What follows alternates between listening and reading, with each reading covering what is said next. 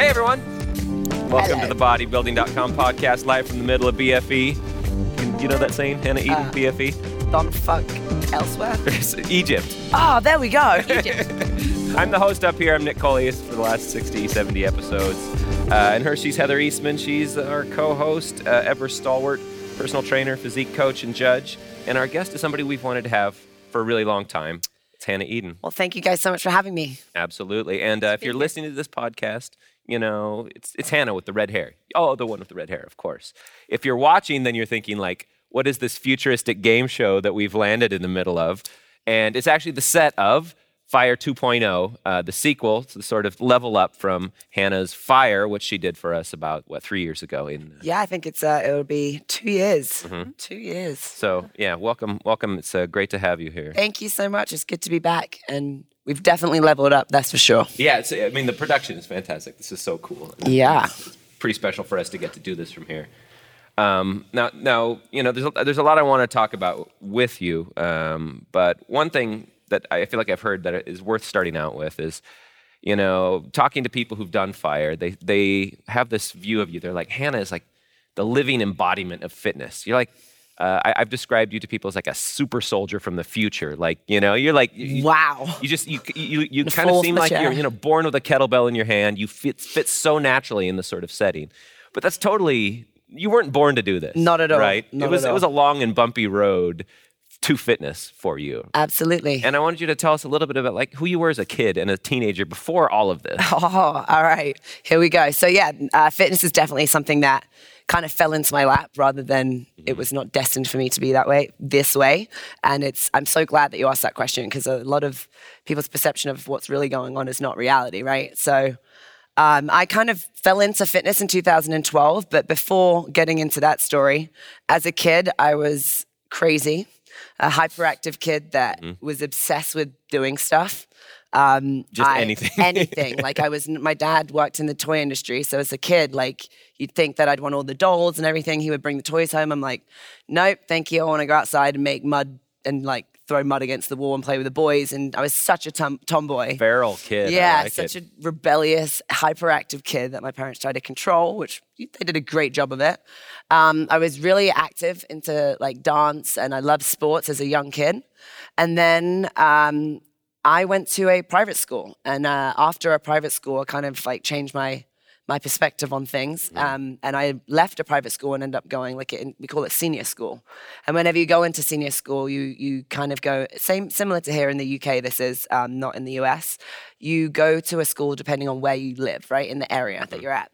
So I went to an all-girls public school, which was a very different world than what I had been exposed to before. And I guess that's kind of like going into high school in the US, right? So it was a different group of friends, a different kind of, it wasn't the kids that you grew up with. And I fell into a place where I stood out and I didn't really like standing out because I had a funny accent because, you know, my parents are incredible. I was very fortunate that my dad had worked extremely hard throughout his life and kind of had nothing but built his future and built a great future for us and provided us with everything that he didn't get growing up. So I was very fortunate as a child.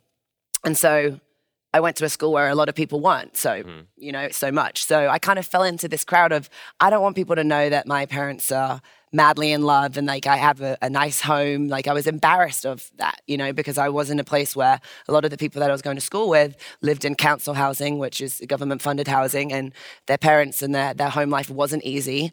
And I tried to blend in with that versus the other way. So I became an extremely rebellious kid that I have no explanation as to why. I just had this like really dark side of me that wanted to do bad things and hang out with bad kids and like be this rebel child that I'm not sure why. And I still to this day question why I made certain decisions and why I did certain things. To cut a really long story short, I was with an extremely bad crowd of kids and I did a lot of bad things and treated people not very nicely and also I got treated bad as well. So understood this whole idea of bullying, right? Of like whether I was the bully or whether I was bullied myself. It was like this dark stage in my life. And now looking back on it, years go by, you know, I was in a really dark place. I was dating a felon while I was extremely young and my parents were just wrecked and they were like, what do we do, you know? And in their mind, they did everything right. And I was an extremely intelligent kid that had so much potential in sports and in dance that I was talking about before. And then I got to this senior school and was like, fuck this, I want to be a cool kid. And dance isn't cool, sports isn't cool. Skipping school and hang outside and smoking cigarettes at 12, that's the cool thing to do, you know? And found like this not good side. Long story short, my dad got a job offer here in the US, and I'm sure from a parent's point of view at that time, they were like, thank fuck, get this kid out of here, let's go. And anything, you know, because, you know, it wasn't looking good for me.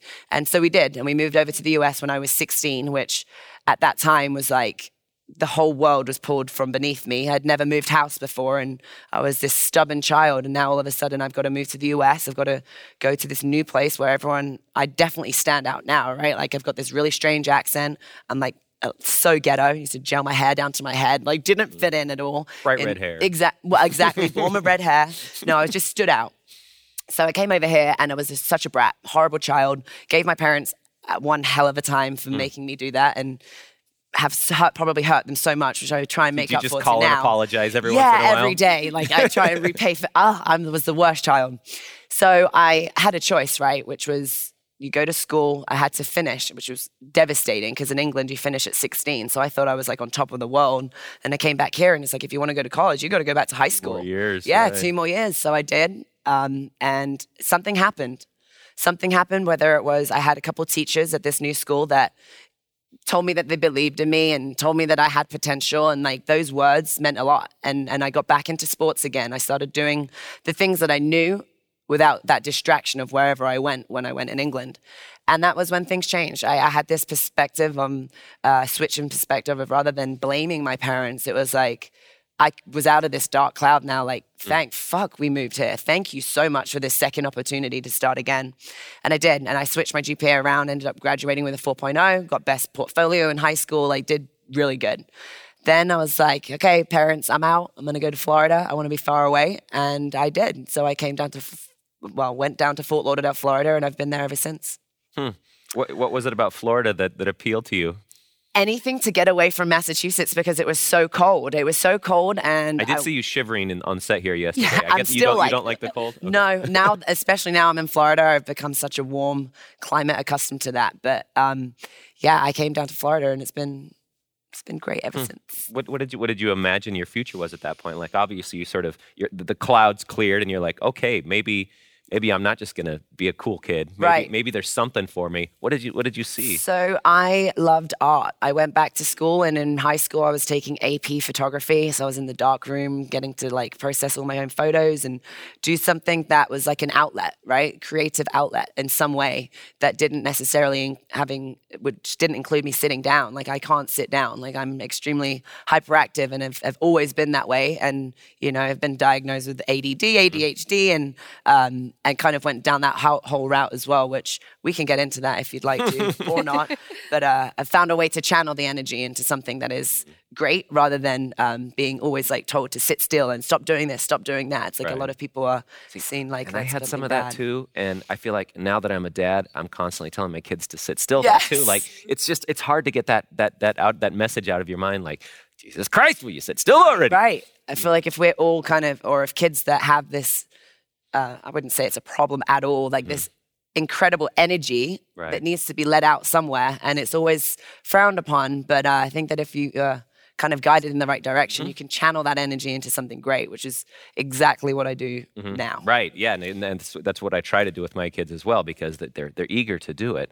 But I wonder, all through this time in your life, what you viewed fitness and exercise as.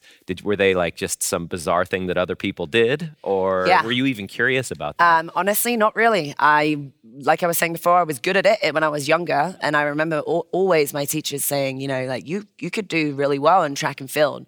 Then when I went to the US and went back to school, I joined the ski team and the track team. But the track team in the school I went to was on a whole different level. I was not even close enough to even try and get into that world. They've been there for so long. But the skiing, it was like this adrenaline rush. Like I was not good at it, but man, ripping down those mountains at 8 p.m. when it's so cold and you're wearing nothing but like this tiny little thing and you're just shredding through the snow. There was something about that was like, I like this. And I liked that team sport, and I liked, I guess, feeling part of something, right? And so fitness was kind of filled that for me. in a way that I wasn't really aware of until I then came to Florida.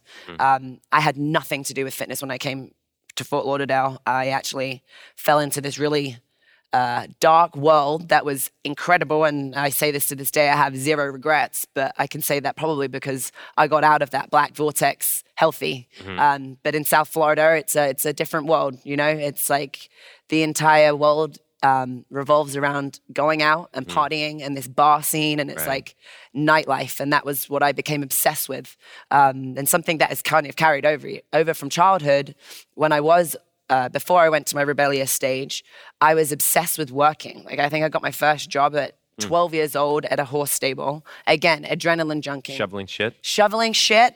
What other job is there at a horse stable? I would love to do that. I would wake up at like 4 o'clock in the morning with my mom, and I wanted to go to the stables before school, shovel shit, ride a couple horses. And smoke cigarettes all afternoon. Yeah, smoke cigarettes all afternoon, and then You're just a go farmer. straight back. That's exactly. all you are. Wow. But it was this burning desire to work. Like, I've always had it in me. So when I moved to Florida, I wanted to get my first job. And my first job was in a bar.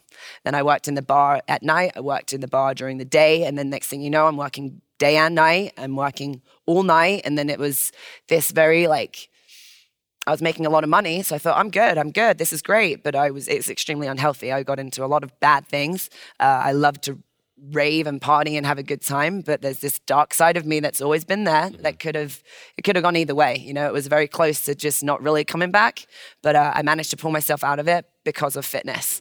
And I think it's this addictive personality that has been embedded into my DNA, and that's just who I am. Whether that was with cigarettes, whether that was with the job, whether that was doing bad things, it was like, I'm extremist, right? Whatever I do, I just do. So I kind of stumbled across CrossFit by accident. A friend of mine that I worked with in the bar said, I just bought like part of this CrossFit gym. This is in 2011. You want to come check it out? I'm like, what the fuck is CrossFit? I don't even know what this is. It's a big space. You could have a rave in there if you really like, wanted to. There's a class at 6 a.m. I'm like, laughing at that. There's a 9:45. I'm like, I don't wake up until like noon, you know, because that was my life then. And so I did. I went to, that was my time. It was noon. At 12 p.m. I would go to this CrossFit class. And I started doing it a couple times. And then I'm like, hang on, I like this. I wasn't great, but I felt wrecked at the end of it. It was like I just found this release, and it was destroying me every day, but I wanted to get back up and do it again, and then do it again. And then I started noticing, oh, I'm not going to go out after work tonight because I want to go to CrossFit tomorrow. Or I'm not going to do this tonight because I want to do this tomorrow. And then it started becoming this like, all right, I'm actually getting good at this. And now I don't have to try so hard. This is something that I'm enjoying. I'm fitting in. I'm with all the dudes, which is all I've ever done, you know.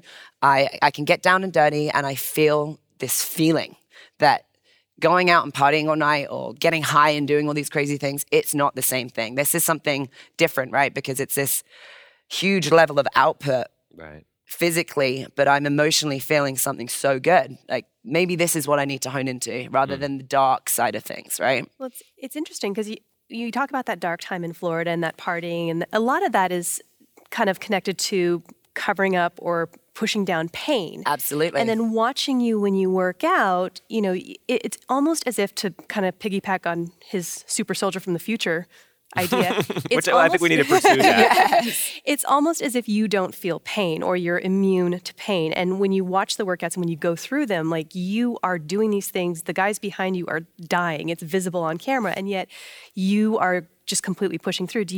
When did you discover that exercise could replace those dark things and be kind of a tool to blunt pain? Right. That's a really, really good way of viewing things. And for the record, I do feel pain. I do feel it. I've just become really fucking good at showing the world that I don't. But I do feel it. And I think, you know, I think we all have demons, and we all have like these dark parts of ourselves, which I am more than happy to admit that I 100% have this dark streak in me, like I was saying to you guys before. I'm not sure why, and I'm still going through this journey of trying to figure out where that came from. I had an incredible upbringing. I have 2 parents that love me so much, that are happily married and have been for 30 years. You know, it's not like I come from an abusive background or have like this dark past that would give me a reason to need this release or this dark side, right? It's just who I am. And I've figured that out. And as a kid, I was super aggressive and like I had so much energy and had an attitude problem. I was very angry. I would always externally like react to things rather than process them. I never would think before I speak. Like that's just who I am, which is not a good thing, right? But I've realized as I'm trying to find myself as a human, as a woman, which I've gratefully, I guess, but also like it's been a challenging time that I've been on social media since, you know, at a very pivotal point in my life of trying to find out who I am, which I'm still continuing to do, which is why I'd love the fact that social media is so powerful that I can share my experiences with people that are going through it too.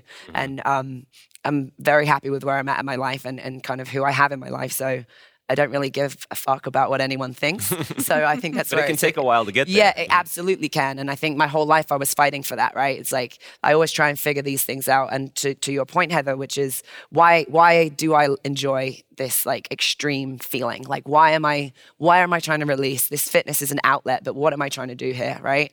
And I think that over time I've started to realize that it's just, I don't know. I still haven't figured it out entirely, but it's just a process of understanding that we've all got good and bad things about us, but I've finally found a way for me to like release this dark side of me that the rest of my life I feel really good at. And it's a release. Any of those demons, yes, I look like an absolute psycho, an absolute crazy person in the middle of my workout, but we all hold on to so much dark and bad energy that it's my 1 hour of my day that I 100% own. There's a lot of things going on in my life. I'm being pulled in every direction. I'm having to switch from state of mind to state of mind every 20 seconds. It's the one time that I can literally just stop, close my eyes and go, let's just think about be present in this moment. Nothing else matters. I own every single second of this. This is for me. This is my way of releasing those demons, let it all out. And then as soon as we're done here, we can just put a smile on our face and continue with our day. And this is what I've been able to do. And this is what I think that a lot of people need to do. And this is how I don't continue to move through life as a drug addict. You know, this is my way of replacing this hole and filling it with something that you release you exert so much for something great, whether it mean for my state of mind or to inspire people around the world that this is it, man. This is a lifestyle. This is not because I want to look good. This is because I need this for my mental health. I need this as a way to be exactly who I know that I'm able to be if I can let go of this dark streak that exists, right? No, I think that's a good point. And not to get all Joe Rogan-y about it, but like, you know, people talk about psychedelic drugs now. It's like, oh, it's this great way of changing the brain where it cuts through the stories we tell ourselves and it cuts through the compulsive behavior. And I hear, having watched all of the workouts in Fire 1 and some of what's going on in Fire 2, there is that ecstatic sort of experience in there where at the end you're laying on the ground, all the adrenaline, all of the emotion just pushed through you in a really intense experience. It's almost like a religious experience. Yeah. I've watched a ton of people at bodybuilding.com just do Fire 1 over and over again because at the end they said there's no feeling that I've experienced like it. And this is something that was so crazy for me, and the feedback of reading the people that have gone through FYR 1.0, you know, like I know that I've always felt like this, and like I said, like I have been grateful and fortunate enough to be able to experience this through social media. So other people have been watching it too. Mm-hmm. And in my mind, I'm like embarrassed about the fact that I have all this dark side of me. And like, I was like, never wanted to talk to anyone. I'm like, fine, you know, everything is good here. Like I just like to work out because I want to win. At that point, I was an athlete. And then as I started to realize I have these opportunities to create programs with companies like bodybuilding.com, where you are exposed to so many people, that other people are kind of ashamed of that. And it's like, no, guys, like we're all human here. Life fucking sucks. And it throws shit at us all the time. And if we're supposed to react and deal with those on our regular basis when we're surrounded by our children or by your family or by your friends or people in your business, it's going to come out some way, right? Like we've all got it. We've all got stress. And whether it means that you have a dark side or you've just got life stress, like we all need somewhere to be able to let that go and to not be in the gym for the wrong reasons. Like the purpose of the program was to provide an incredible protocol that will change your body. That was the goal, right? With me setting out to it. But the feedback since then is, yeah, the workout's great. we're all working out, but it is so much more than that. The response rate, it's so emotional. Like, you don't understand. I cry after workouts. You've changed my life. You've changed the way that I view fitness, but you've allowed me to accept that I have this side of me, and like there's now this opportunity to release. I don't have to be ashamed of it. It's like, whoa. It took a whole different turn, you know, and finding a reason is our logo and our slogan for what my brand stands for. It's like, the reasons come and go, right? The reasons, goals, or whatever they are that you're working towards. But my biggest reason is me, right? Is so that I can be who I need to be. And I kind of thought that was kind of selfish along the way, but now I'm exposed to so many people. Other people need to know that too, you know, that your reason should always be you. And a lot of times it's, I feel so bad I'm taking away from my children because I'm choosing my workout over them, or, you know, I don't have time. It's like, get your ass up and release, because I can guarantee you're going to be a better mother, a better wife, a better sister, brother, husband, whatever, if you do this for you. So you let all of that negative shit out, and then you be exactly who you're supposed to be for the rest of the world. I like that word, release. That's a Yeah. good word. So I want to ask you a little bit more about how you landed on the style of training that we see you doing in Fire, though, because you know, CrossFit is one thing, and yes, there's a ton of that intensity, ton of that release in CrossFit, it seems like. But at the same time, it seems like you've taken from other places, and kind of found your own voice, and found your own style and blend with, you know, different time signatures, different styles, all blended together. How did you start to navigate that and realize, like, hey, I might have a pretty unique recipe that I can pursue? Yeah. So I began my kind of like fitness career in CrossFit as an athlete. Tried to make a name for myself as an athlete. So you did some competitive CrossFit? But yeah, we did really well. I was on a team, and we finished, this is when CrossFit used to take 15 teams to regionals, and we finished in 16th place, which was like, kill me, you know? But we did really well. I got a lot of top 100 finishes in the world, and it was like a really cool thing for me. And that was like I think a big shift as well, which was like, I realized that I was good at something. And I think for my whole life, I was trying to find out what that was. Like, we all want approval, right? Or we all want praise in some way. And I figured, oh shit, I'm good at this. Like, so I like honed in on it and became obsessed with CrossFit. And I said to myself, January 2013, you're going to commit to being a CrossFit athlete. I'd graduated from school, kept getting all these emails about being a photographer and doing this. I would land these jobs that I dreamt about doing, but get there and be like, I need to like move and do more than sit in front of a computer screen or take pictures, you know, I need to do more than this. And so when I got into CrossFit, I got really good really quick, which was my own fault. I didn't have the best coach at that time, and I didn't know anything. All I knew was I was good and I wanted to win. So my mentality behind training was really dumb. I got as strong as I could, as fast as I could, didn't focus on any form, didn't focus on any like threshold training by any means. I didn't focus on like progressively getting stronger.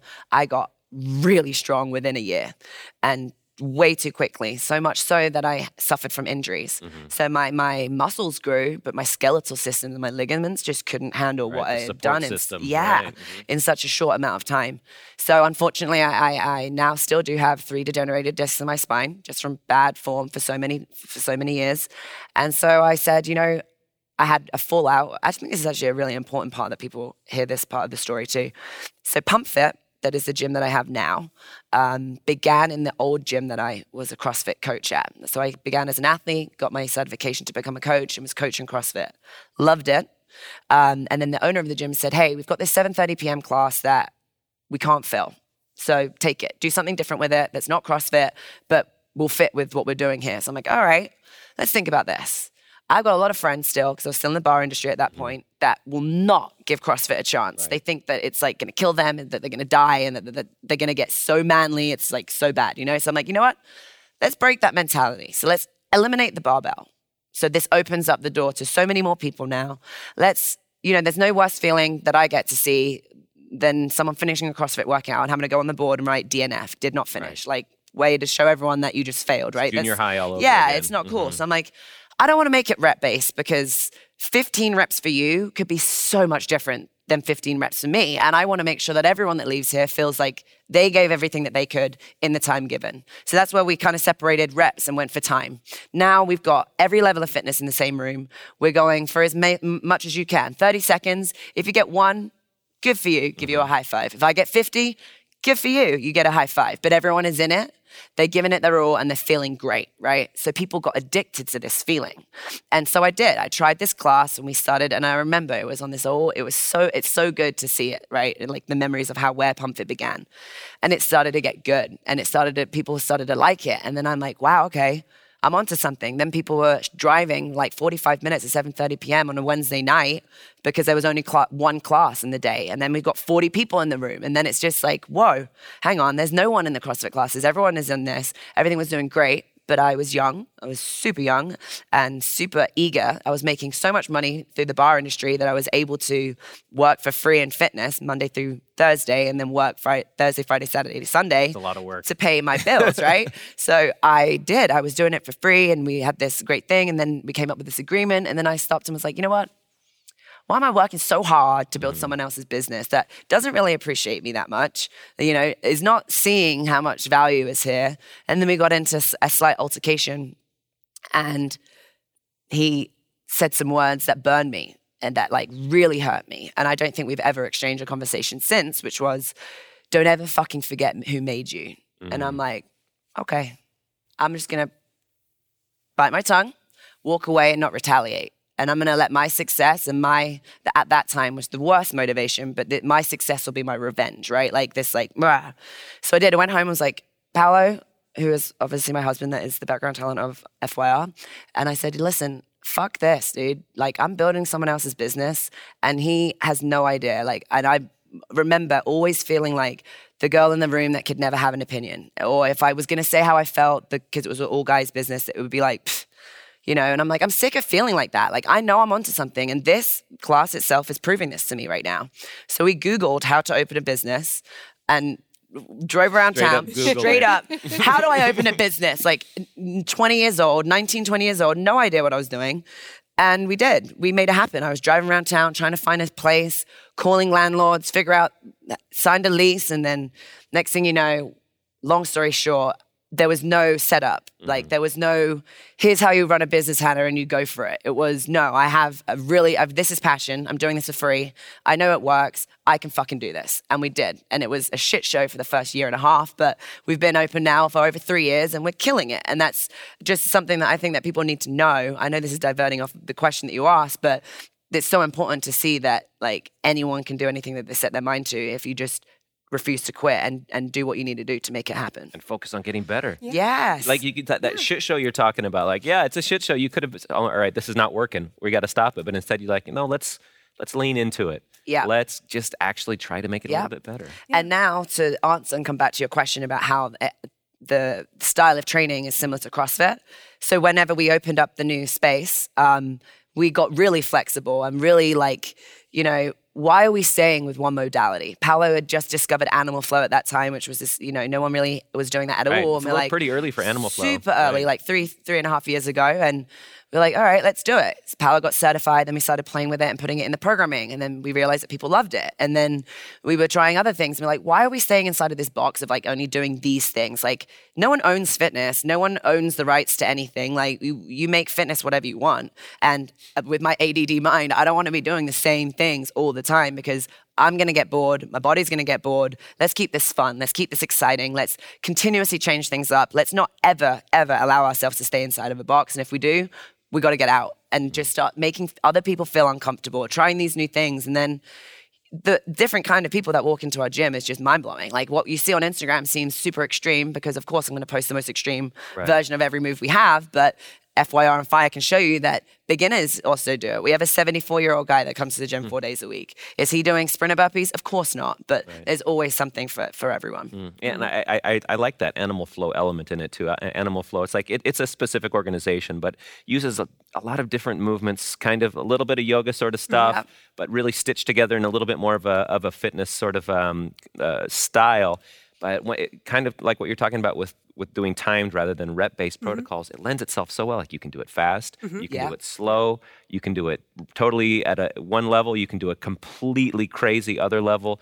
It seems like it's kind of the glue that really on the ground sort of movement is a lot of the glue in what I see in Fire. Absolutely. Like we do this and then mix some weights in. Yeah, well, it feels like with Fire and with the way that you train, you've taken out the elements of fitness that I've personally railed against, which is the aesthetics. You know, I get really tired of clients bashing themselves because they don't look the way that they think they should, or they haven't gained their muscle, or they haven't lost the fat. And then you've also taken out the competitive aspect that you talk about with CrossFit. And CrossFit's amazing. It took something and got a lot of people excited about big movements and Olympic lifts, but it's competitive.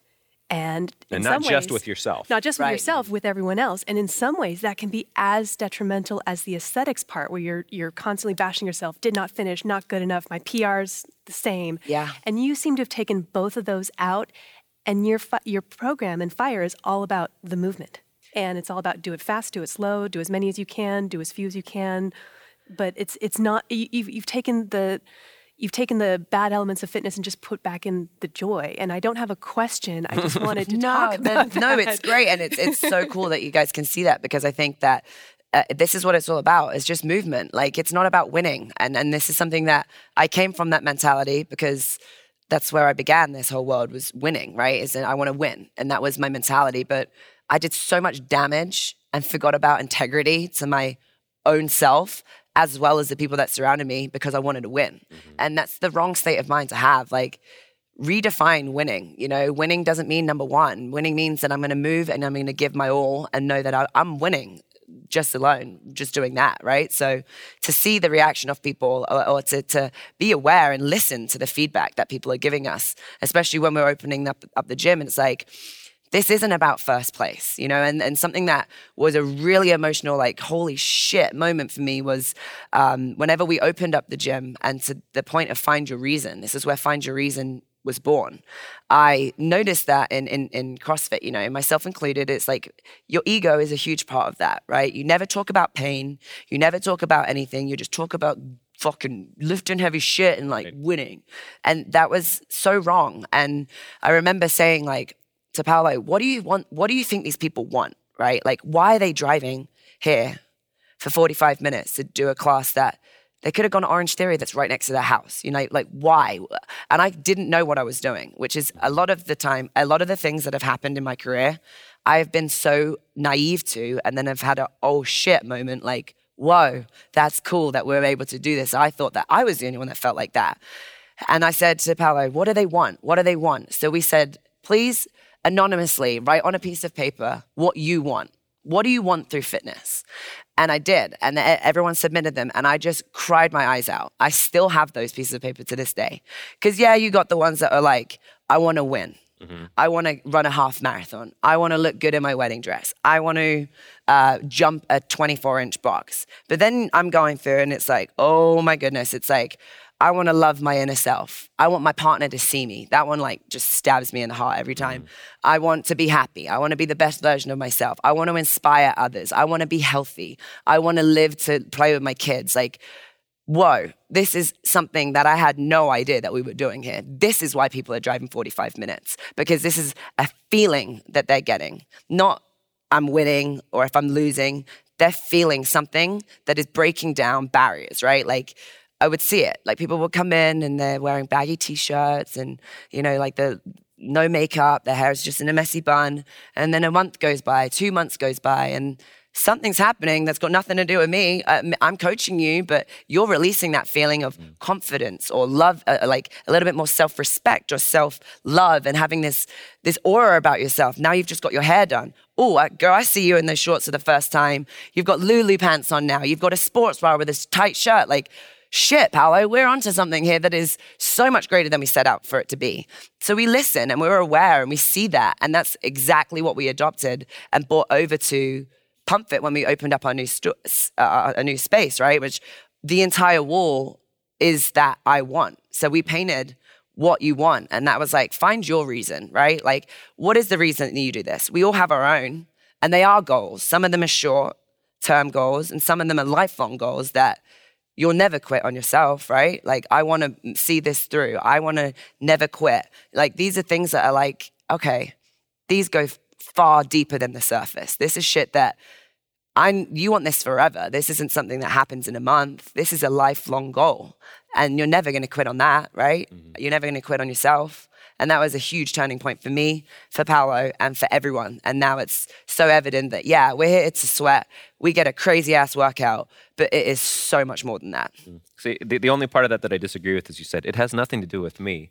I feel like this approach, it does demand somebody to help orient you, and your personality is a major part of this, it seems like, as well. So tell me a little bit about how you came into your own as a teacher and as a coach out there working with people in this style.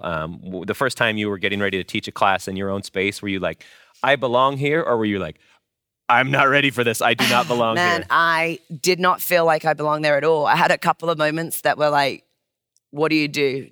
Fight or flight, right? So a lot of things is timing as well. And I kind of discovered my ability to help others by accident. It wasn't like I have a quest in life to change lives through fitness. It wasn't like that at all. I loved CrossFit and I loved teaching. And I realized I had a way of like connecting with someone and not seem like I'm just trying to tell them what to do, but I'm a practitioner. Like, I do this too. I practice what I preach.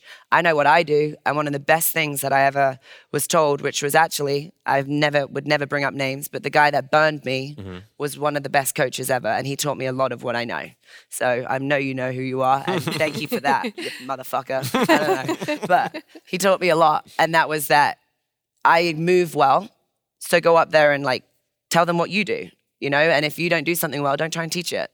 And so I would. I'm like, all right, well, I know how it feels. I know what I'm doing. So I'm just going to explain what I'm doing and try and connect with them rather than, okay, we're going to keep our feet. We're going to go for a triple extension. And, like talking in terms that is like, right. Textbook. It's just like words walking towards you. No, imagine jumping through the ceiling. I don't know. This is probably not making sense, but like, I have a different way of coaching that helps people understand on a human level because we're not all robots, right? We're not all professionals. And it was evident that people kind of like my style of coaching as a CrossFit coach. And that gave me a lot of confidence. But I had an opportunity when I opened up the gym and I was becoming before I opened up the gym and I was becoming like a CrossFit athlete, I applied for a contest, which was from one of my best friends that is still my best friend to this day, which is a huge part of why I do this for my career because he forced me to enter the competition. I'm like, no. He's like, do it or I'm doing it for you. I'm like, okay, fine. So I entered and I made it to the finals of Reebok to be the face of Reebok 1, right? So that was a huge part of my success in my career. But along the way, he was like, he was like my mentor and he was not necessarily any big name in fitness, but he introduced me to CrossFit, the same guy that bought the gym, and he pushed me and believed in me and saw potential as an athlete and as a coach. And he said like, Hannah, like, some people have it, some people don't. Like, you have it. Like, you can just communicate with people. You can like have control of a room and people are actually genuinely interested in what you have to say because you practice what you preach. You're not just sitting here saying, do this, yell at this. Like, I care. Like, I scream when people get PRs or I jump up and down when people go, because I genuinely give a shit. I think that's the difference in training is just caring and relating to someone and understanding that not everyone gets things one way and just keep going with practice and trial and error that you can help anyone. And that kind of helped me as a coach and kind of helped me help others, if that makes sense. Sure. Yeah. And do you remember, was there a certain class where you're like, I think I get it now. This really is working for me. I'm here. Yeah. I remember, one of the first times I had to ask Paolo to help me. It was when we were doing, and again, this is something that I fought with. Like, I'm so busy moving forward that I never really stop and see like what I'm doing, or like to your point about it's got nothing to do with me. And maybe that's why I'm humble in a way that I'm never satisfied, and I know that I have so much more to give and so much more to achieve, which is like a weird thing to think about, right? But I had to ask Paolo to help me because the class was so big. And then that night he took me home and was like, do you understand what you're doing? I'm like, no. Huh? And then he's always great at doing that. It's like, stop and just look at what you're doing. Like you, and to this day, maybe it's a good thing. Because I feel like if I ever sit there and go, all right, I'm so good that my job is done now. Like, fuck that. That's when people just lose themselves. Like, no, there's no point where you can stop learning on being better. Every coach should be coached. Every coach needs a coach, and every coach can be a better coach. So it's just, it was a turning point that night for sure. And then, I had a turning point, which was an oh shit moment for Good Morning America. I was doing a live workout in Times Square as background talent for BJ Gaddour, right? And we were on this show and whatever. And he said, maybe you need to step in for me. And I didn't think much of it. And I'm like, yeah, cool. Like, there's no way. And then all of a sudden, we're live on TV, and my face was on this huge billboard in Times Square. And he's like, hey, Hannah, they need me. Can you be the backup trainer real quick? And I'm like, shit, yep, I got this. And I remember like my whole body is shaking. I'm wearing white shorts, most definitely had a camel toe on live television. Like, Hannah, you have two choices right now. You can either throw up and like pee your pants in the corner, run off, or you fucking fake it till you make it, girl. And I gave myself a quick pep talk. I'm like, all right, we're gonna do this. And I did. And I made it through that. And that was like, okay, I did it. It wasn't so bad. And they all believe me, you know, like I wasn't faking anything. This is real. Like, Hannah, you have the potential to do this. And all these little things gave me a little bit more confidence. And then, I don't know, man. It's been an ongoing thing. I love that. That's a great what story. You just said, that's a perfect summary of who you are, which is you're not faking anything. No. And this is my first time meeting you. I didn't get to meet you when you were filming Fire One. And so I had this idea of who you were. And all of our athletes, whenever they come to town, they end up being just warm, lovely, wonderful people. But you were truly the most different from what I thought you would be to what you actually are. I would love person. to know what you thought I would be like. And you can say it all. No, don't. Be real. Again, we've already mentioned like the super soldier from the future. I was like, this woman feels no pain. She's super intense. And I'd heard stories about, you know, you would be pushing these guys through 3 or 4 workouts a day, and she is just an animal and a machine. So I had this vision of like an animal or a machine or someone who would be just so laser focused. And yet I come in and meet you for the very first time, and, oh, hi, Heather, how are you? And you give me a hug. And I'm just like, okay, I don't know you, but I love that you hug. That's awesome. Yeah. And that's the one thing that I want people who are listening to this, watching this, to know is that Hannah's not faking any of it. She's 100% there with you. She cares about who you are. She wants to get to know you. It's not about, oh, I created this amazing workout. It's, I'm doing this workout for you, and I'm doing this. And that's, you know, so what you just said that's cool. I'm not faking any of it. And then in your workouts, you talk about how that builds confidence. I mean, you can fake it till you make it, but going through the motions is how you build up that confidence to where you no longer have to fake it. And I think being real with people and kind of, I feel very grateful for the opportunity of social media in my career, because it's a love and a hate thing, right? It's like, it's an incredible platform to be able to reach so many people. And with that being said, I think it's so imperative to understand the power of that, right? And I'm extremely grounded at home. Like, I have a really cool group of friends. Like, nothing's changed from day one, from when I had no Instagram to whatever happens now. And it still blows me away that there's so many people that we're able to reach around the world. But that's so important to me to be real, because unfortunately, with social media has like grown this world of bullshit, which is so bad. And I just need people to know that it's bullshit and that anyone can do what I've done. I was not, and it's important that people know my backstory. I don't have a degree in business at all. It's a matter of course, I know what I'm doing now, but when I began, I had no fucking clue what I was doing. I just knew that I loved what I did and that I could succeed if I refused to quit. And people need to know that. And people need to know that, like, you're not going to get anywhere trying to be someone that you're not. And if you do, it won't be for long, because people will smell that shit, whether that's a year, 2 years, 3 years, 5 years, it doesn't matter. Like, this is me. This is who I am. Take it or leave it. And you're going to start to love yourself a lot more when you can adopt that kind of like mentality than being so concerned about what other people think. I am very grateful to have like my husband that is like the rock in this whole thing, you know, that keeps me grounded, calls me on my shit, and kind of puts me in check if I ever need it. But yeah, there is no magic pill. There is no magic secret sauce to anything other than hard work.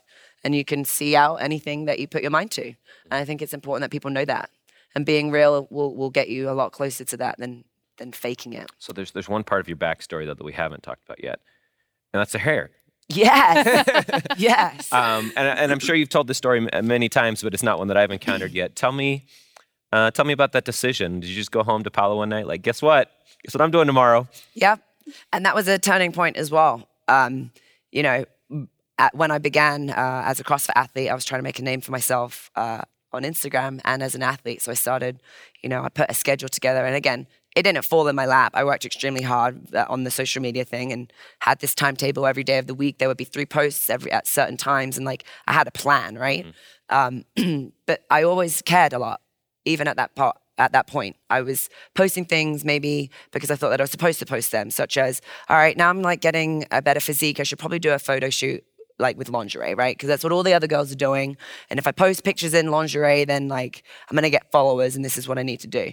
And I still had that mentality of I like want to call it like an old mentality of Hannah, right?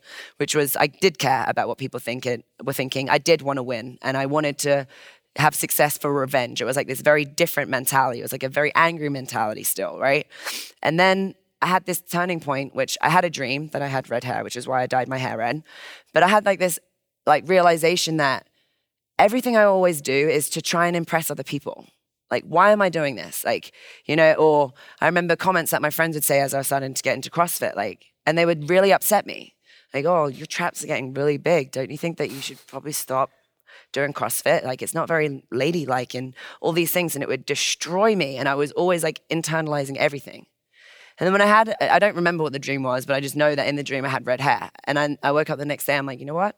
I'm gonna fucking dye my hair red. And this is gonna be a point of me saying, I don't give a fuck. I'm so sick and tired of caring so much about what people think. I'm so self-conscious I had so horrible skin at that point, like horrible skin. Wouldn't leave the house without makeup on, which would make it worse. And like, I was just so concerned about being judged, right? And then I just had this thing. I was like, I'm done with this. I'm done caring. And it was like a moment. And I threw that out. I stopped giving a shit. I went home, had this really long conversation with Paolo. It's like, why do we keep trying to do things to impress other people? Why do we keep trying to do things? And it was around the same time as the gym of like, why do we keep trying to build things for other people? Like, this is our life. We've got each other. We've been together a while. At that time, it was nothing, but now we've been together forever. It's like, why don't we just like try and build our own empire? And if it doesn't work, we'll go back to flipping burgers. I'll go back to slinging drinks and we'll make shit happen. We'll find a career at some other point. So it's been a wild ride, but it's been crazy. Mm-hmm. So why red? Why red? I don't know. Just it was in the dream. I asked my girlfriend, I was like, hey, I want to have fire truck red hair. And she's like, no. So it took us about 6 months to get here. We tried it without bleaching. And now it'll be 7 years this year of having red hair. And are you totally married to this color now? Honestly, well, that would be definitely a question to ask Paolo. You should see our house. Our bed sheets that used to be white are now pink. We've got like a white leather futon with a red patch right where Hannah sits. Uh-huh. Like it's quite a job. The maintenance is high. I hate it because I'm so low maintenance. Like I hate getting my hair done, hate like having to take care of it, but it is a part of the brand, But yeah, I'm excited for the day that I have black hair again. Mm. But it's this is a great thing as well, right? It's like, does it define me? Well, and this is, I'll be honest with you guys, right? This is why I still have red hair. And this is so you guys can see that we all struggle with certain things. In my mind, I'm like, my red hair has a huge part to do with my career. Mm-hmm. If I get red hair, well, the opportunity still, if I don't have red hair anymore, am I still going to, know who I am. Does anyone want me? Like, you start to question these things. So I think it's a huge part of the brand right now. Mm. And I don't think it would be smart at this point to change it. But at some point, I'd love to have black hair and not worry about it anymore. So I'm going to put something out there. To outgrow your own brand. Yeah. I'm going to put something out there. So when we were talking about just really organizing the basics of Fire 2.0, I remember saying, can we have her dye her hair green? Because then we put her in front of a green screen. We can make it a different color for every single workout. Just a thought. Green is freedom, but then you'll have green shit all over your house. That's true. Mm-hmm. That's maybe, I don't know. I think I like that though. You can make it anything you want. Or we just shave it off and we wear wigs. Yes. There is that. There are plenty of people doing that. It's true. So I want to talk to you a little bit about carryover from your style of training, physical and mental, right? Because I've been reading a lot about specificity in training versus variety in training recently, just because of the things that I'm training toward. And there are 2 tracks that people take. It's like, here it is. Here's the thing you want to do. Just go right into it. Or there's the train around it. Lots of variety. And anybody who's familiar with the videos that you've done for us knows there's a lot of variety in what you do. And I was wondering how, first of all, physically, before we get to mentally, how you find that carries over to other activities. For example, you rode around the ring road in Iceland, it's a pretty simple task. It's like you're on a bike, you're on the ground. How did everything that you've done carry over and prepare you for that? Yeah, I think whenever I kind of left the mentality of being an athlete, which was, I was a sponsored athlete, you're getting paid to win, right? In that sport, which means I had tunnel vision and all I wanted to do was succeed in this one world, like in my lane per se, right? And then whenever I decided to stop competing, I was like, you know what? I'm going to put the same energy into business and see where this goes. But then when I switched from, all right, I don't really want to do CrossFit, and then the whole idea of why are we staying inside of a box? Let's stay outside of the box and bring everything in. Then it was, okay, the physical side of things is exactly why I am where I am, right? Like the fitness, the mental state of mind, this mindfulness, it all was born in fitness because it didn't exist before. Like, trust me, I was not who I am now before I started that 1 year in 2012 when I committed for the full year. And within that year, it kind of built discipline. It built determination. It built, like, if you set a plan, which was my training program at that point, and you follow the necessary steps, 9 times out of 10, you would hit the 1 rep max that you're going for. Or in life, you would hit the goal that you're trying to achieve. And if you didn't, you don't quit, you just go a few steps back and you continue to move forward. So when I realized this mindset that fitness had built for me, I realized, oh shit, this is way more than physical. Like the physical side of things have created something mental, which for me, I call it like my mental game or my mental strength, right? Excuse me. Excuse me.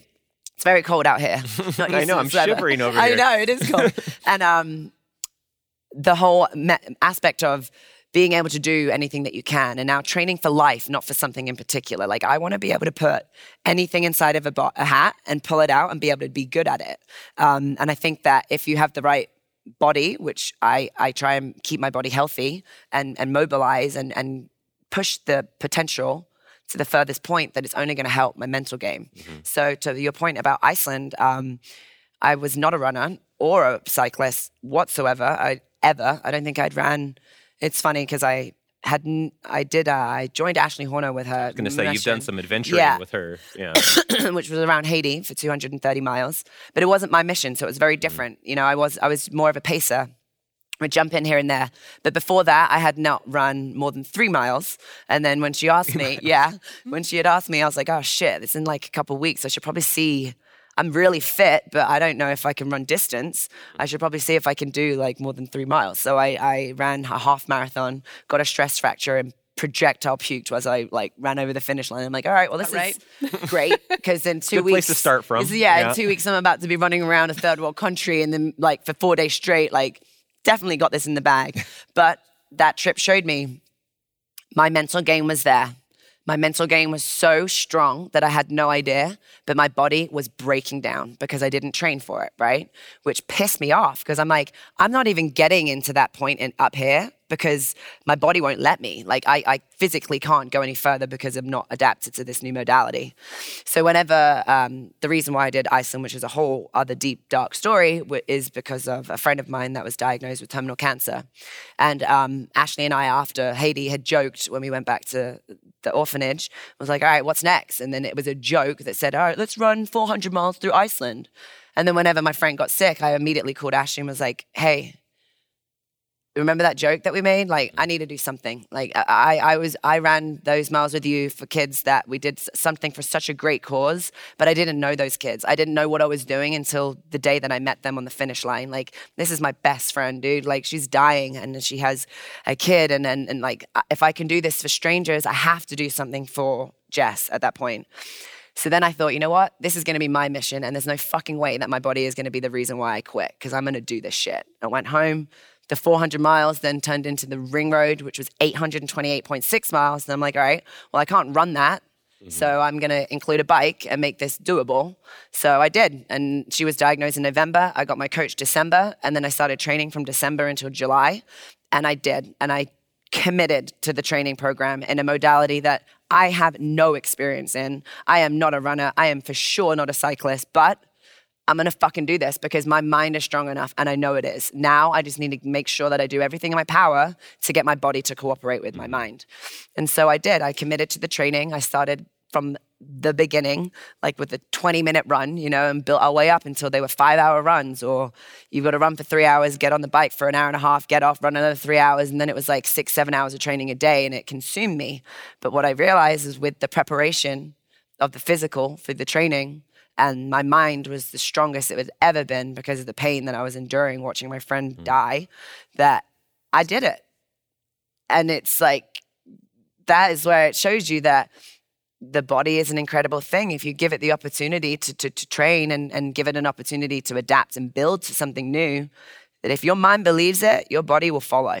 And I'm convinced by that. And that is something that I need people to understand, that yes, we're doing this to look good and to get a six-pack and to have clothes that fit great, but this is so much more than that. Like, where can you go? Like, what else can I fucking do? Like, I've tested my body now. Now I need to test my mind. Like, what else can you possibly do? Like, I want to tap into these crazy places that most people won't. Call me crazy. Like I said, I finally found this way to channel this like crazy part of me into something great. I did those 828 miles. I can check that off my list of feeling accomplished. We raised over $50,000 and we did something so good. And it was an opportunity for me to release pain that I was feeling at that point, to mourn and let go of all of that shit. Like, how do you deal with your best friend dying in the public eye? Do you just delete Instagram and crumble up in this ball and cry? Because that crossed my mind every day. Or do you put it out there and be like, fuck, dude, no matter who you are or what you're doing, shit happens. Someone's handing some cards from somewhere here and you got just dealt the worst hand possible. Mm-hmm. What the fuck do you do? How are you going to play this one? So I try to do something good with something so bad. And I think we managed to do it. And now I'm still not satisfied. Now every night I'm thinking, what the fuck is next? And that's the biggest question. It's like, all right, now you've done that. What are you going to do next? I don't know. And I'm excited. All I know is it'll be something and it'll be better than what we did last time. And it's going to do something good. Mm-hmm. And maybe 2020 will be the year. No, I like it. So, okay, so you still keep those tests sort of, this is all preparing you for, all right, when I know it, I'll see it. And then I can just go after it fearlessly. Is that? Yeah, I think that, and excuse my French on this, and everyone can have their own perspective. And I know I'm extreme and I know I'm an extremely intense person. I'm very aware of that. But like, if I'm physically strong, I feel like I'm strong in life. And maybe that's a guard that I have, which may not be the best thing to do. And if that's the case, I'll figure that out along the way too. But when I don't train hard, I feel like a pussy. Like, I'm sorry to say that, but like, I do. I truly believe like my mental game of being able to hold on for that extra rep, being able to do a wall sit when my body is shaking, because my mind is still there, but my body is not responding. And they say, right, it's like there's a 60% rule. Your mind will quit when you get to 60%. Right. You've got far more to go on you. And I'm like, no way, I want to see. And I mean, if I can do those 828.6 miles, like, there are so many people in this world that can do so much more than they're allowing themselves to do. Like, I know it's an extreme way of showing that to the world, but you guys, everyone needs to tap into their potential, because we're so obsessed with like moving in this one way. It's like a line of ants just plodding along life. Like, we're supposed to go, be raised and eating certain things. We're supposed to go to school. We're supposed to do well in school. After school, we're supposed to go to college. And after college, we're supposed to get this job. Do we want to live that life? Mm-hmm. There's so much more out there, and it doesn't mean that you have to have the best grades. And I'm sorry, parents, for this, but it doesn't mean that you have to go to an Ivy League school of like so much pressure to do these things where checking boxes. Right, checking boxes. Where's happiness or where's uncomfort in this? Because fuck comfortable, man. Life is so boring like that. And maybe this is because I witnessed and was so close to death and was looking at it so closely. But like, it sounds so morbid, but we're all going to die. Like, and more people need to be reminded of that. What kind of life do you want to live? Like, I want to literally be on my deathbed and know that I did some crazy shit, man. And I have stories to tell. Not, I wish I did more. I wish I didn't work for the same company for 25 years and like hate and live paycheck to paycheck. Like, no, I roughed it out. Like, we had nothing. We had no money. We left the bartending world, which gave us all the money in the world, to take 20 steps back in our bank account so that we could jump 50 miles further, not really knowing if we were going to make it or not. But fuck, we did it. And it's like taking that risk. Is the risk worth the reward? Yeah, if you don't quit. Like, and it's just a whole different way of living. Like this wasn't meant for me, you know, and other people need to see that. And that don't be someone that you think you're supposed to be who you want to be and be anyone you want to be, you know? One thing you said in there that I really loved was you said, you know, not only where's happiness, like a lot of people, they look at that list of boxes they're checking it, like where is happiness on there? You're like, where is happiness and where is discomfort? The two almost seem like I know. They're not even sides of the same coin. They're kind of the same expression for you.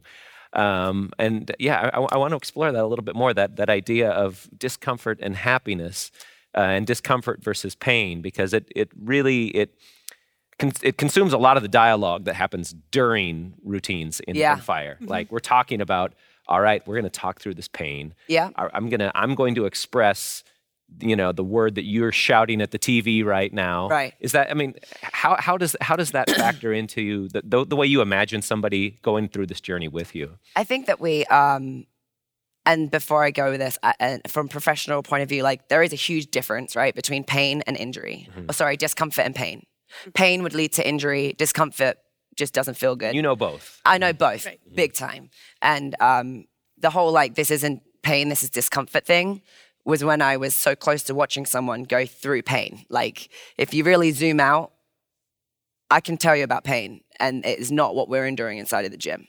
No fucking way. Not even remotely close to it. I've seen that firsthand.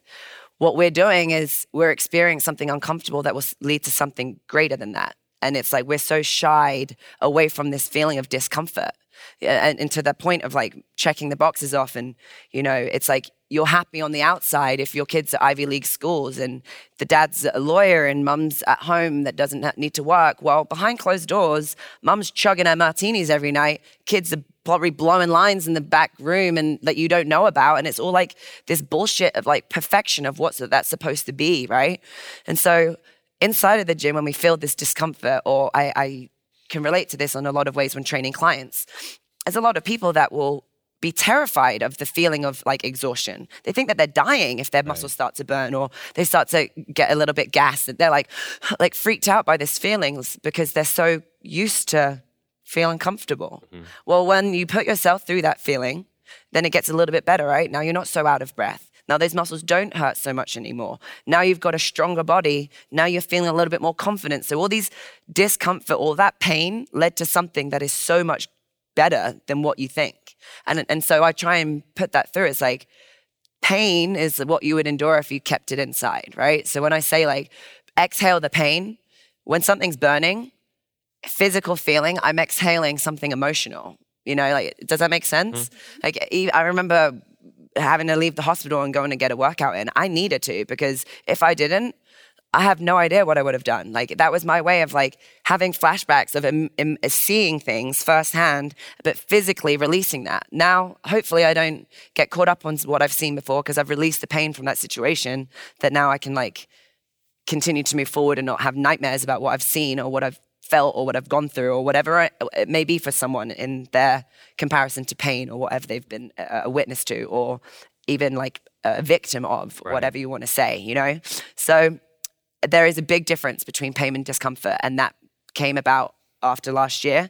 But I think that we can all use fitness as a way to release negative, whether it means pain or anger or whatever it means, but something negative, and put it into something that will, at some point, may not be in that moment, will be great. Sure. Well, and exactly. And one thing that I love about your approach, and I know plenty of other people do as well, is it's not like the standard old, VHS videotape where you plug it in. Yeah, it's hard. The teacher says, "Good job, everyone. Great set, everyone."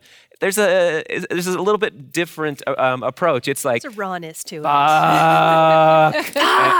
And I remember the first time we watched a bunch of the Fire 1 footage, we were like, okay, there's a lot of swearing in here. There's a lot of really raw emotion and raw language in here. Like, how comfortable are we with this? And we're like, geez, we feel pretty good. Like, it's awesome. It's a great experience.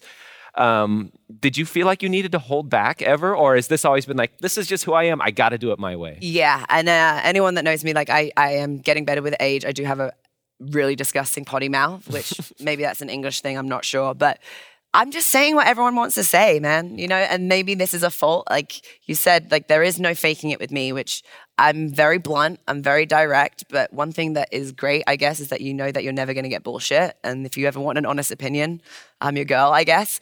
But yeah, I just say what people want to say. Like, I feel what you feel. Like, I'm feeling the same thing. And it's not like you get to a certain physique or a stage in your game that now all of a sudden this is easy for me. No, like the second that it feels easy, we're going to make it harder. Like, there's always room to grow, right? There's always room to improve and get stronger and get fitter or whatever it may be. But I'm just being real. Like, I'm saying what most people want to say. And a lot of times, of course, like, we need to button our mouth and not curse, but it works. And we discovered that at Pump Fit. Like, we have a no kid rule because we say fuck so often. Gonna say, like, is it just popping up out of the air? Oh yeah, it comes out the speakers when we're not there. No, but we are, and we realize that it works because people just get in the zone, and it's like, it's not, and I'm glad we brought this up about how it looks like the cyborg, right? It's like, and I'm so glad that I have the opportunity for stuff like podcasts and and Instagram stories now, because if you go to my page, I do look like this really tough, crazy bitch that you don't want to fuck with because she might hurt you. Like, I'm the biggest idiot that like can't take anything serious, but that 1 hour is when things get serious, right? But before the workout, everyone's laughing, joking, but as soon as we say 3, 2, 1, everyone adopts that mentality in our facility. And it's the same thing here. It's like other places, people are on their phone, they're like talking about what they're going to get at lunch next day. Like, they're not there getting what people get when they do fire, right? It's like, this is, yeah, it's physical, but it's something else that will keep you in it. And the results will be better physically, and the results mentally, you're going to tap into new places that you didn't know exist. Sure. You told me about one great comment in response to Fire One yesterday where somebody was like, Hannah's such a bitch. I love her. Yeah. Yeah, it's like, true. And they'll be like, I know that I don't know you, but I've never cursed so much at someone in my whole life. Like, so, it's okay. So let's talk about Fire 2 a little bit. Tell me about, like, how you, what the feedback to Fire 1 was, where you said, like, I started to have this vision of, all right, here's what I want to do if I'm going to do another one of these. Like, what experience did you want to give, and what vision do you have for this? Yeah, so with Fire 1.0, the response was insane, like we said, right? Which, to the point of someone doing it so many times, like, I can't believe it, but there was only so many workouts within the program. But yeah, people repeated it 11 times. That was my highest one. 11 times. Okay, I just can't even get over that. That's an intense year. Yeah, it is, and which means back to back of these same workouts. I'm like, oh man, they need more, right? And everyone kept saying, is there going to be another one? Is there going to be another one? And then whenever we connected with bodybuilding.com and we were like, okay, let's make this happen. It was like, shit, the pressure's on. Fire 1.0 was so good. Like, how do we top that?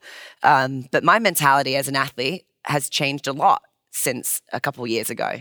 And so I think that being able to evolve from where we began is huge. So Fire 1.0 was a great way for people to get exposed to my style of training, right? A lot of people have never done this kind of thing before. And no matter who you are or where you're at in your game, it will challenge you. Doesn't mean that you can't get good at it, but it's different, right? It's like, high intensity interval training has always been fashionably, there's just super intense cardio and burn. But I love weightlifting. I love kettlebells. I love animal flow. I love bodybuilding. Let's put it all together and see how this goes. So to combine both worlds together is not easy. And it's a different monster, if you'd like, right? So Fire was a great introduction to these moves. Everything was about moving fast, crushing shit, and just going for it. Whether you're a beginner, intermediate, or advanced.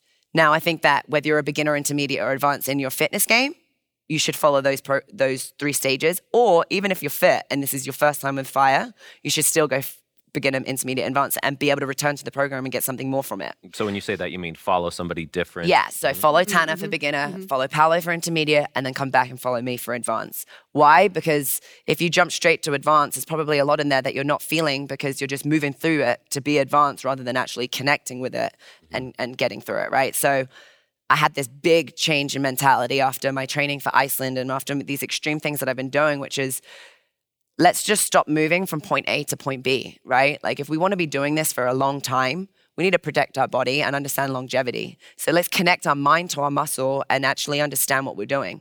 And what I realized along the way is like, oh shit, and the results just so happen to be really good because the muscle, what we're doing to the muscle is it's responding more because it's actually engaging and talking to me directly rather than just knowing I need to be here to here. Is this working with you? Absolutely. My mind? Makes sense. Well, you look Makes at the exercises, and it's not that you're working chest one day and back one day Right. and legs one day. You're working everything every day.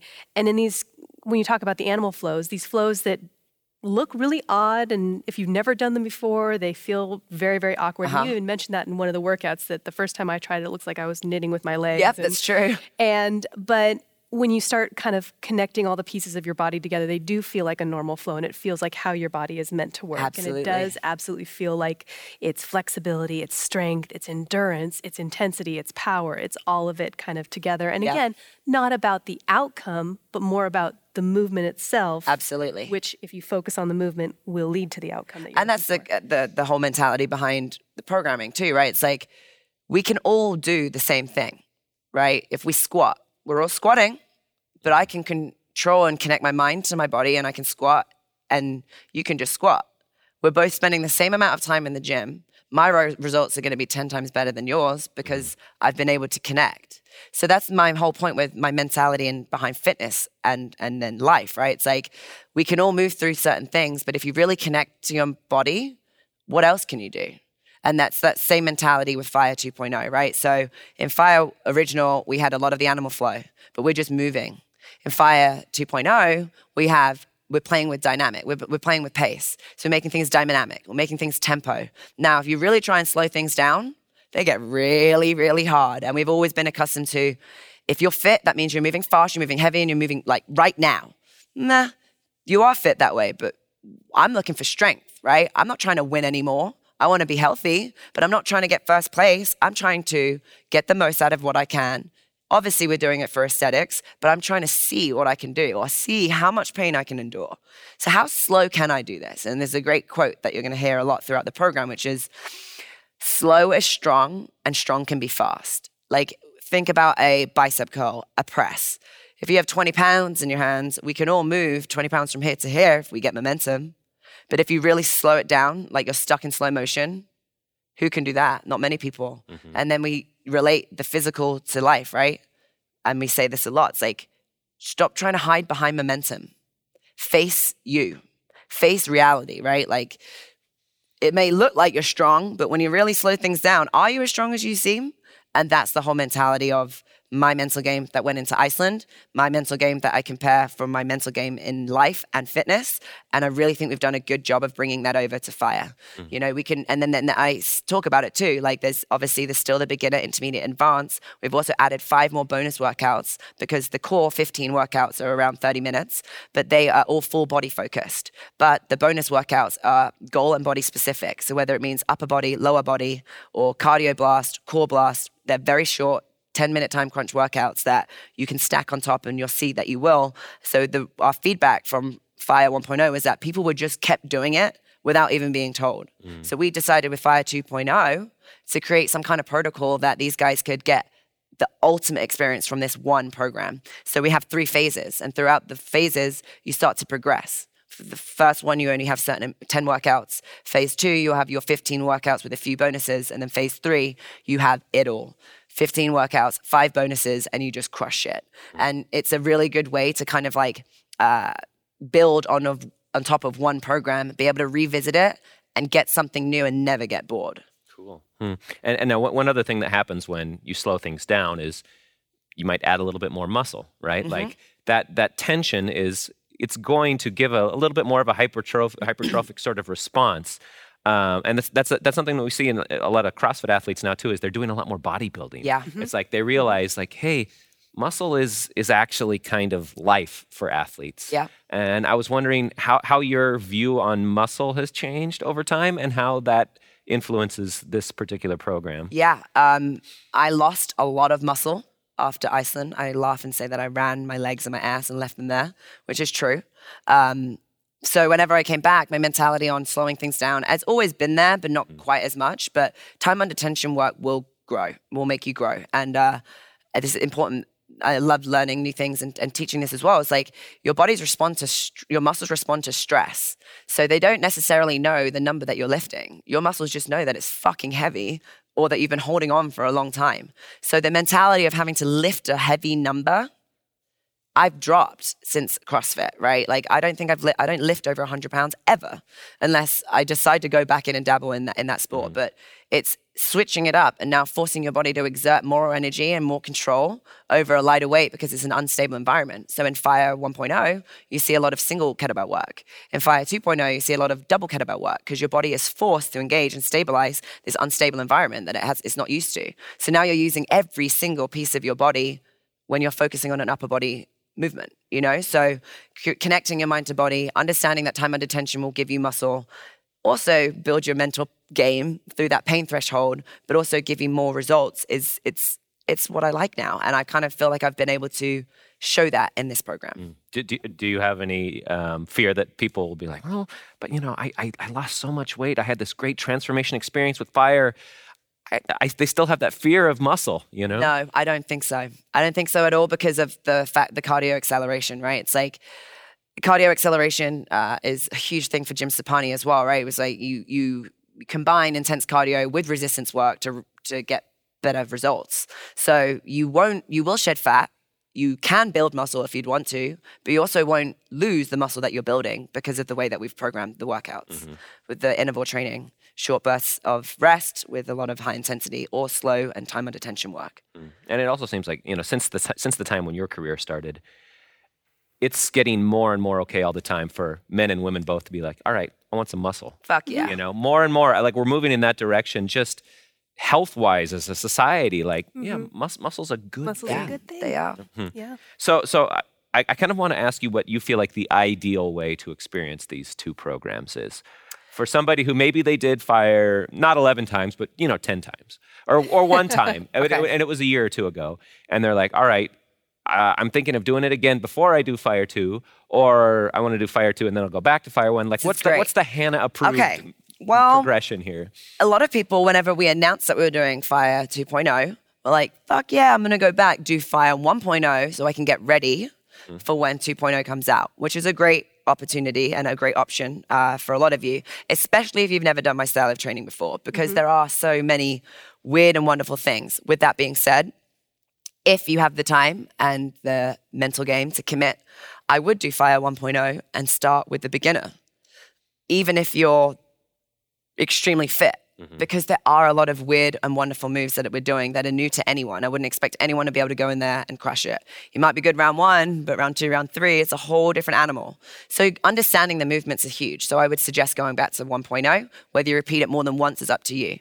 Now with Fire 2.0, I try to make it clear in the programming, and I hope that this can get across too, which is even if you're the fittest in your game, start with beginner, because it's still really hard, but it's a different approach on how we're doing it, right? So, and I'd rather you, and then also I guess it's up to the individual. So that's a question they need to ask themselves. Are you trying to lose weight or are you trying to gain muscle? Because if you're trying to lose weight, there's a lot of things, and just for an example, like going for optimal output with every movement. So if you're holding a kettlebell in front rack position, it's still in front rack if it's here or if it's here, but if you're resting it on your chest, your lats and your upper body aren't working as hard than if you'd be holding it. It's easier. It's a lot easier, right? It's a lot easier. You're still doing the same movements. Right. And then I would say, depending on where you're at, from your coach's point of view, I would rather that you guys be able to go unbroken for 30 seconds with beginner than do 1 rep at an intermediate and advanced and have to break your 30 seconds. So it's, again, Paolo says this all the time. It's like, check your amigo, because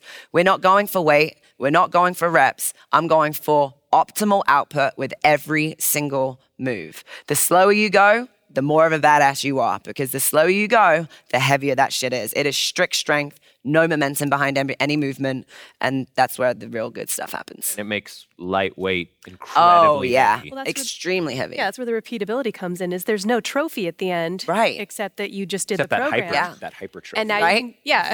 just the goals. And now you can go back and do it again, and you can always find something in it. Absolutely. You can even go beginner, intermediate, advanced, and you can still go through that cycle every over time. over And over something again. that people say, and this isn't to offend anyone, but everyone will be like, how can I make, this is too easy. fuck off, is this too easy? All right, let's just get something straight.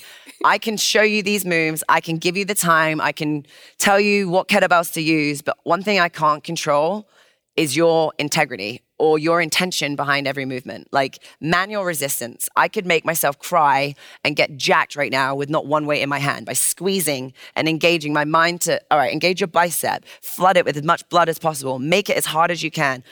I can't do that. That's up to you.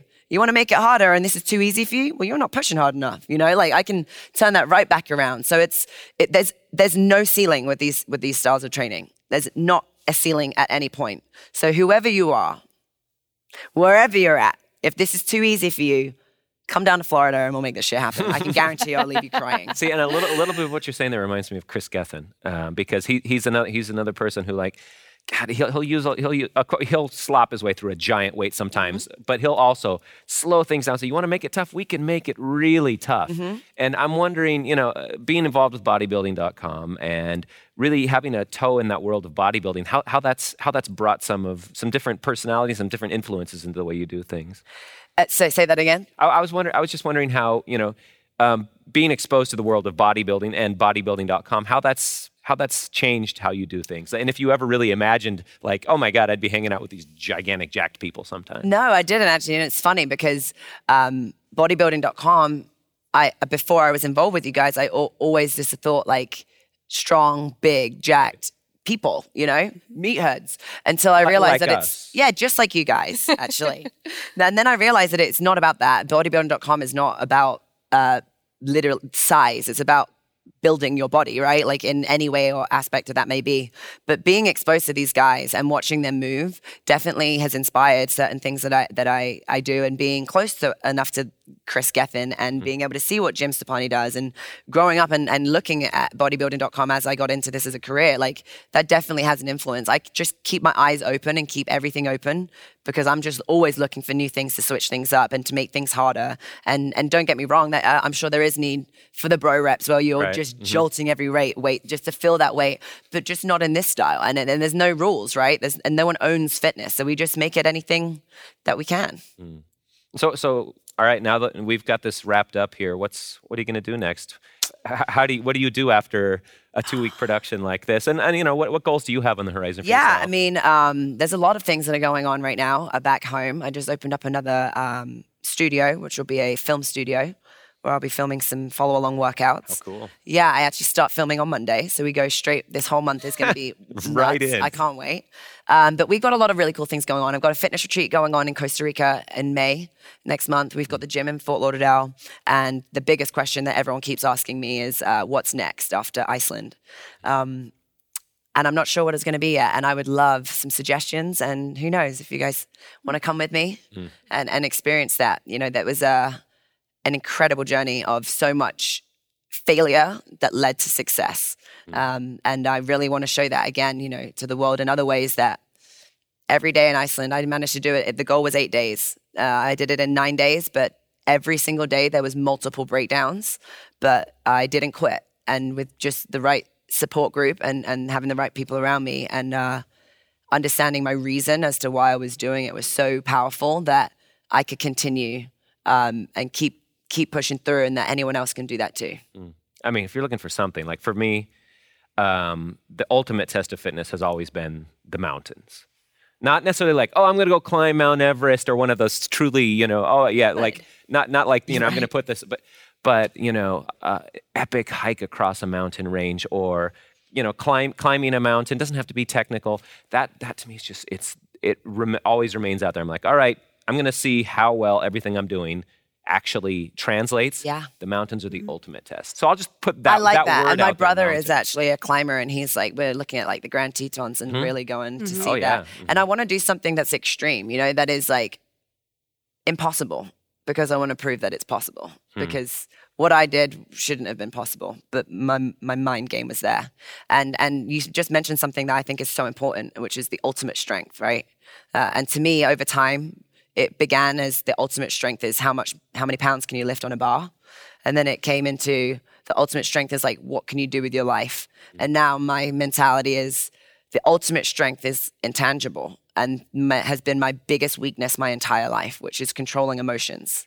which is something that you can't physically see, right? It's like, that is the ultimate strength, is being able to own and control your emotions and deal with it inside of your mind before you externally react to something. So I think going to the mountains and being put in these extreme conditions where it's out of your control, that tests your ultimate strength. And that's what I realized in Iceland, you know? I mean, so many factors came into play that were out of my control. And control is a huge thing for me, clearly a weakness, right? Or exercising helps me exercise control in a manner. And I talk about owning every inch of your movement and having control over everything that you do. When I'm put in a situation where the wind is working against you, the bike is broken down, or it's raining and you can't see your hand in front of your face, what do you do then? Do you crumble, which I did, and then have to figure out a way to emotionally and mentally build yourself back up inside so that you can externally perform? I mean, that's where I'm at now. It's like, that's the next test of me. I want to be put through shit that most people would quit, right. and just see physically, I know my body can handle it, but can my mind, you know? I like that, yeah. People think in terms of, are you going to crumble or are you going to keep going? But what I hear is, yes, you crumble, and yes, you keep going. Yeah, absolutely. And that's the great thing about a journey like that is it's totally beyond all the little platitudes and all the bumper sticker shit that we tell ourselves. It's like, yeah, I'm going to suck. I am going to have a complete breakdown here. And then we'll get up and we're going to keep going. And that was something that happened daily. And you know, we say this all the time. It's like the hardest part is starting. Yeah, it is. Every day was fucking excruciating trying to stand up and walk. I could barely even touch my legs. My joints felt like they were just snapping every time I put my foot on the floor. But it wasn't about that. It was so much greater than that. We sat down every morning with these stories, and I wasn't doing 828.6 miles for Hannah. It was for everyone that has had to face cancer in any way, for everyone that has gone through any pain. Like, all of that is pain. What I'm feeling is just a slight understanding of what discomfort could be in comparison to people that have died, fought and survived, or that have lost people to cancer, right? So every morning we'd have a binder of stories that I'd ask people to write me an email and tell me, I want to dedicate miles to someone. So who am I doing this for? And every morning it was like a good punch in the throat. It's like, fuck off, Hannah. Stop complaining. You're alive. You're breathing. You can walk. Get the fuck up and finish the miles that you said that you would do, because it's for whoever you're reading about. And then every morning, that's all I needed was an emotional switch to understand that this isn't about you. You're going to heal. You're going to survive, and you're going to be okay. Get up and move forward. And every day it was the same thing. And we did it every single day. And it was just such a eye-opening experience because of the switch in mentality from day one for the rest of the days as well. Was I put these hard rules and expectations on myself to bike 50 miles, run 25, bike 50 miles. I knew I had a certain amount that I had to complete throughout the day. And I tried that day one, but again, all of those things that were out of my control, the wind was working against us. I naively and foolishly refused to check the elevation because I didn't want to know, because I'm like, I'm doing it. The world is flat. That's the vertical stuff. It's all in your head, man. Have you seen that yet? So someone said to me, they go, "Vert is not real." They go, "Hey, so is it hilly?" I'm like, "No, it's Iceland's flat." I lied to myself because I had been there a month before in a van, and then realized that every time we were driving, I was asleep. And every time we were driving, there's like climbs like this. Thank God I didn't know that beforehand. But day one, it was like this, 12-mile-an-hour winds coming against me, rain, the cars are trying to kill me. Like, it was nuts. And I had a mental breakdown because I'm like, I will not stop until I hit my 112 miles. And it destroyed me. And the goal was to work for 12 hours, rest for 12 hours.